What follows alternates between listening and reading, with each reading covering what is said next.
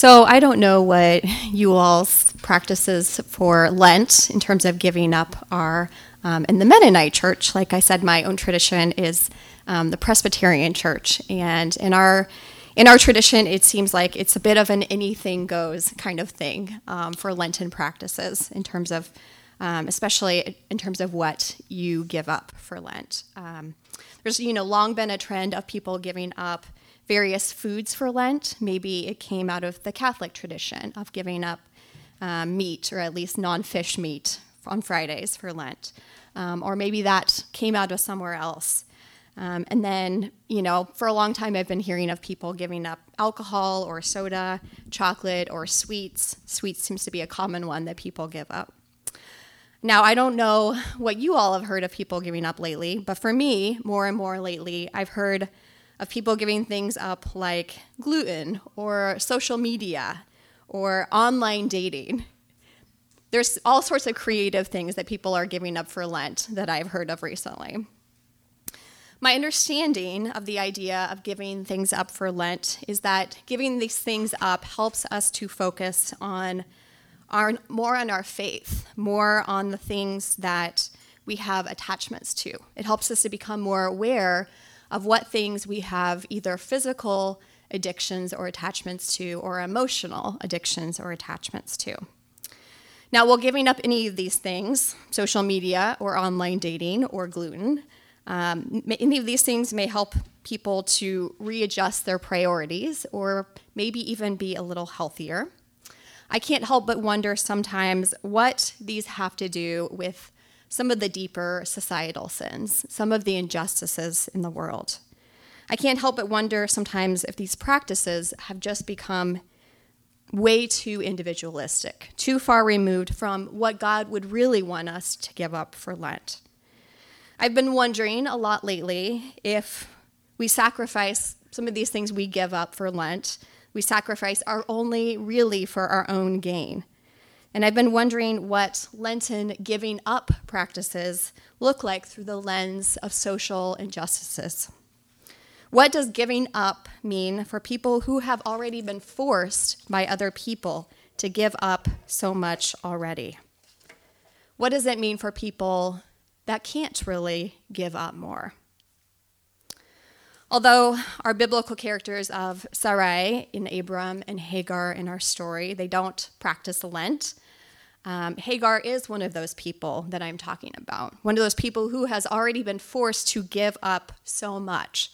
And yet, again, in our story this morning, she's expected to give up even more.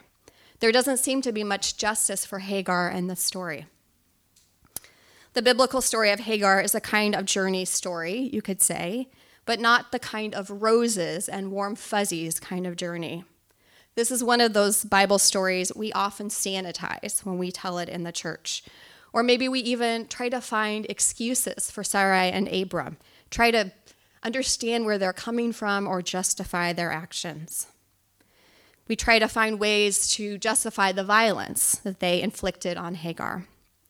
Like history books, the Bible is usually written by the victors, by the winners, and this is especially one of those stories. Hagar was likely a dark-skinned African woman. She was probably captured from Nubia and then brought to Egypt to be one of the Pharaoh's servants. Some people also thought maybe she was Pharaoh's daughters, but it's more likely that she was captured as a slave in Nubia and brought over. Then she became Sarai's slave when the Pharaoh gave Hagar to Sarah and Abram when they were in Egypt. Sarai, likely having medium-toned skin or darker, was probably lighter than Hagar. Sarai and Hagar seem to have a complicated relationship. Some scholars have said that there was rivalry between Hagar and Sarai, but to me, that doesn't really convey that there are inherent power issues between Hagar and Sarai. There's inherent power issues between a master or a mistress and a slave. So there really was not equality between Sarai and Hagar, or between Abram and Hagar for that matter. So for this reason, feminist theologians like Phyllis Tribble, she calls this scripture one of the texts of terror. It's a text of terror because there seems to be no justice or redress for Hagar, for the female victim, from the powers that oppress her. There are also clear examples of not only systemic violence and abuse, but individual acts of violence and hatred against Hagar from Sarai and Abram. Phyllis Triple feels like this story contrasts a clear picture of a liberating God from the Exodus stories, a God who sides with and liberates the oppressed. And so it's hard to know what to make of stories like this in the Bible. Here's how the story goes, and just to warn you, this is the unsanitized version. So Hagar was traveling with Sarai and Abram as they had just arrived in Canaan. They had been there about 10 years, our scripture tells us. And in the chapter before this, God had promised to bless Abram and give him as many offspring as there were stars in the sky. But Sarai seems to be infertile. In order for Abram to be able to do this, enable for him to be able to father children, Sarai tells him to essentially rape her slave Hagar.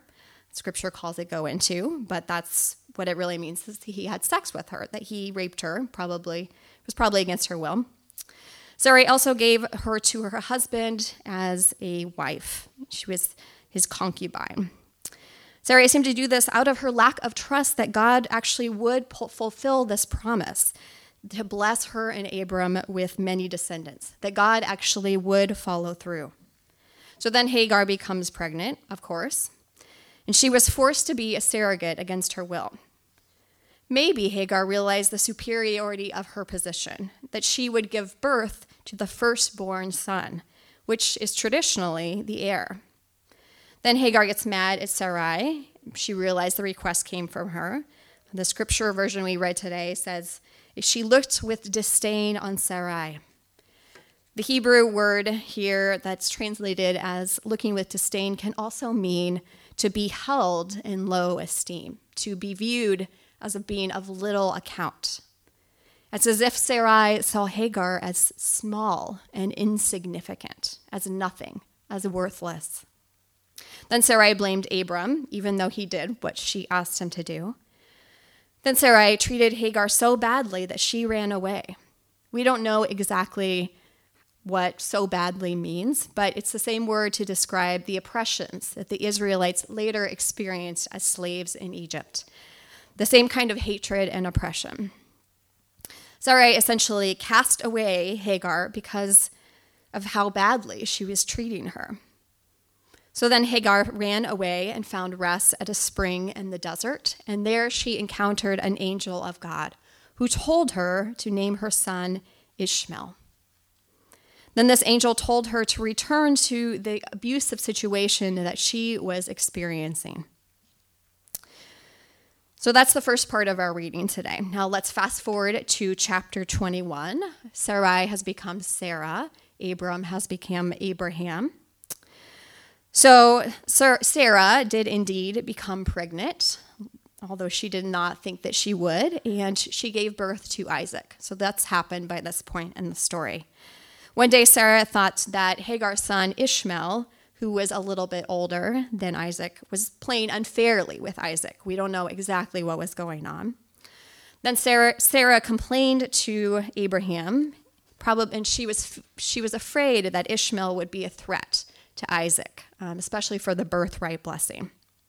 Instead of realizing that, that's just what kids sometimes do, kids will mess with each other and play around. Instead of doing that, Sarah blamed Abraham.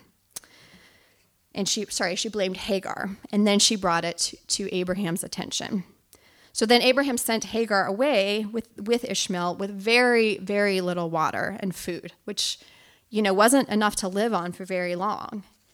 They wandered in the desert for a while, and then they were afraid that they would die, which is what happens to people when they're in the wilderness, when they're in the desert. So at that point, Hagar sat the boy down away from her because she was pretty sure they were going to die pretty soon, and she couldn't bear to see him die. Then she began to cry, as does Ishmael. And then God heard their cries. And God sustained both of them in the wilderness. They said God was with Ishmael as he grew up, and he grew strong, and he grew capable. And his mother Hagar found him a wife from Egypt so that he could grow his own family, so that he could have his own line, his own descendants. Then after Sarah died, Hagar returned to Abraham to be his wife again, and she bore him more children again at that point. She was still bound to him by marriage and by the bonds of slavery.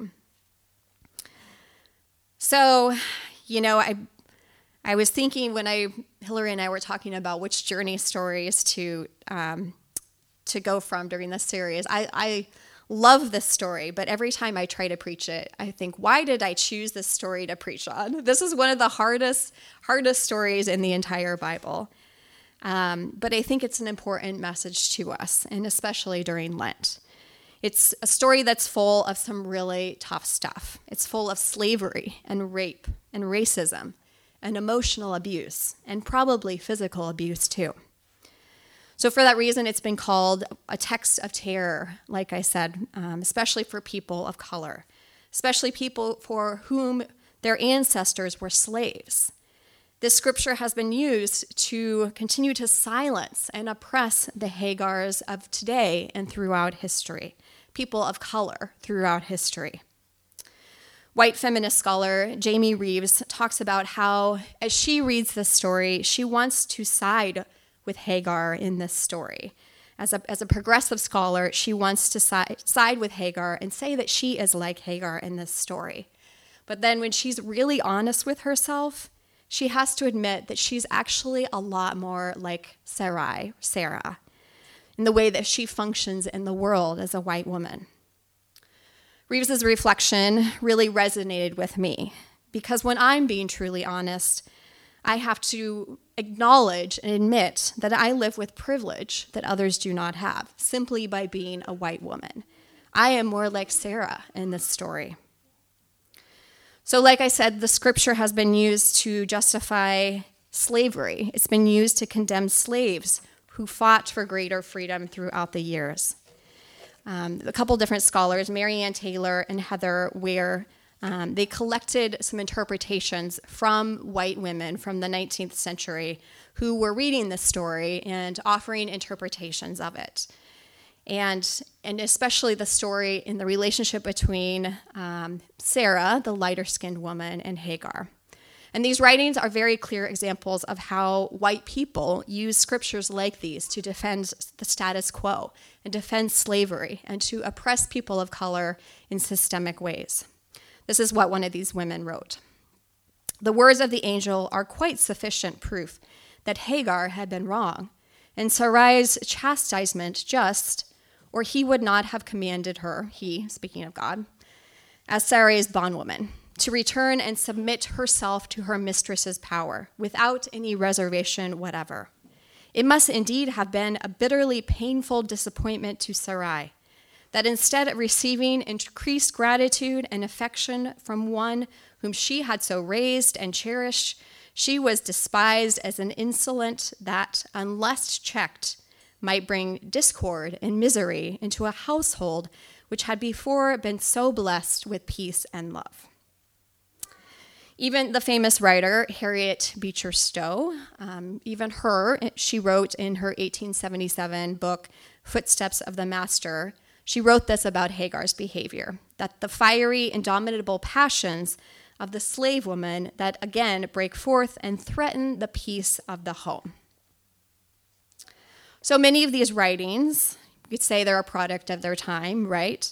But these have influenced our society even today. Many of these writings conclude that Hagar ought to have returned to Sarai because it was wrong to challenge and question one's social status in life, even if you were a slave.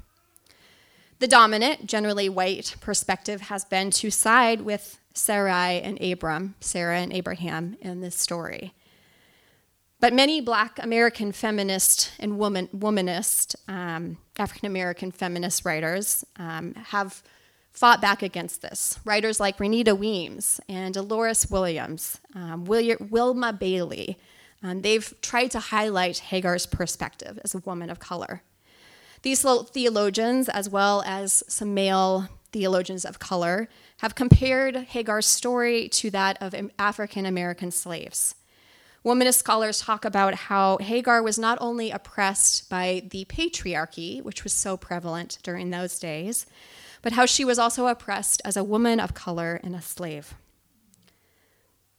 Now, I don't know about you all and what you think when you read this story, but I have always wondered what Hagar would say if she told her story about everything that happened to her at the hands of Sarai and Abram. Like many women today, especially women of color who still fight against the effects of slavery in the U.S., Hagar's voice and experience has been silenced over the years. What would Hagar say if she spoke to us freely without any kind of restrictions or fear of repercussions? What would she say? Would her story be like the testimony of some of the women from the Me Too movement, women who were assaulted, raped, sexually abused? Would her story be like the female slaves of antebellum America who were raped by their white owners? Would her perspective be like many women of color today who feel buried by systemic racism, feeling like they have no way to get ahead, no way to escape from the abuse, no way to escape from the mistreatment? Would her voice be like that? In this story, God's response to Hagar and Ishmael serve as somewhat of a contrast to Sarai and Abram's responses. God helped them to survive, helped Hagar and Ishmael to survive, and helped Hagar's future generations to thrive. When Hagar met God in the desert, she named this God El Roi, meaning God sees, God hears. She even named Ishmael after this experience. And also the well. The well's name was the well of the God who cares, who sees me. God did not see her as little or insignificant like Sarai did. God, often represented through an angel, did hear the cries of Hagar and Ishmael. God did care. God reassured her that her son would be the father of a great nation also. God cared for the oppressed, the marginalized, rejected, and outcast. Although God did hear Hagar's cries and reassured her, God didn't actually liberate her from slavery in this story. And that's part of what makes this story so hard to read and interpret. That's why this story has been a text of terror and has been used against people of color and and slaves throughout the years. But God did hear her and give her tools to survive amidst the forces of oppression that threatened to rob her of her worth and of her life. God did find a way to help her regain some of her dignity from some of the ways that others had dehumanized her. God made promises to her and her ancestors that mirrored those of the Israelites. And God quenched their thirst, a thirst in the wilderness, a wilderness like the desert. There's nothing more satisfying than cool water for people who have traveled many miles in the hot, dry desert. God gave them water and strength and perseverance to continue on the journey and to fight. And God prevented Ishmael from having to live under slavery anymore, that they could live in the wilderness instead.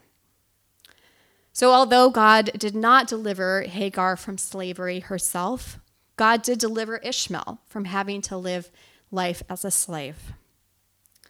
Feminist writer Dolores Williams talks about a survivalist theology rather than a liberational theology, that sometimes God doesn't liberate fully, but helps people to survive instead. God never fully liberated Hagar from being a slave. Even after living out in the wilderness for many years, after Sarah died, she had to return to Abraham. But God did give Hagar the tools she needed to survive amidst the many forces that did not want her to live, that did not want her to survive. Dolores Williams wrote in her interpretation of the scripture that God is neither concerned with nor involved in liberation, but instead wants Hagar to secure her and her child's well-being by using the resources from Abram's wealth. It may seem like Hagar is acquiescing in returning to Sarai, but it's actually a strategic move to secure her own son's inheritance, her own son's future. God does promise them survival and nationhood. God promised to help them to make a better life in a very hostile environment, in a hostile world. And God helped Ishmael to escape from this life of slavery. With the story of Hagar, we see both systemic levels of hate and oppression, like the system of slavery and racism, and we also see quite cruel, oppressive actions from both Sarai and Abram. Sarah and Abram weren't only complicit in the systems of slavery and racism, they actively participated in and benefited from them. They had a lot of privilege and they had a lot of power. They were walking in darkness, ignorance of their own abusive ways. In our reading from 1 John, the author talks a lot about this contrast between darkness and light. The letter implies that if we have any hate towards one another, we are actually walking in darkness rather than the light, even if we think we're walking in the light. Sometimes hate simply means participating in these systems of oppression, these hateful systems, whether we are aware of feeling an actual emotion of hate or not. The darkness is the blinders that those of us with privilege have, the ways that we don't recognize our own privilege and complicity in these systemic issues, our own ignorance around that. Even if we don't explicitly participate in these acts of abuse and racism, we are complicit in the systems that perpetuate them. Scholar Jamie Reeves, who I mentioned before, she challenges white people to recognize that because of our privilege, we have more often been in the role of Sarai and Abram than Hagar. Although it could be said that Sarah is a victim of patriarchy herself, which is true, Sarah plays the role of the oppressor in many ways in this story. Sarah uses her power and her privilege to abuse and deepen injustices against Hagar. The story of Sarai and Hagar resonates in many ways with what Ghislaine Kinwani wrote as a person of color. This is what she wrote. And she's a British African-American, a woman of color who lives in Britain, who is an activist, very involved activist over there. This is what she wrote. I am scared of white women. I am not scared of white women, for I believe they are monsters or necessarily more dangerous or violent than any other group of women or human beings. I don't believe so. I am scared of white women as a group for what they can do to me and get away with. I am scared of what society allows white women to do to black women and to other women of color without ever being held to account, without losing an ounce of that socially presumed innocence or suffer any dent in the credibility of their sisterhood claims.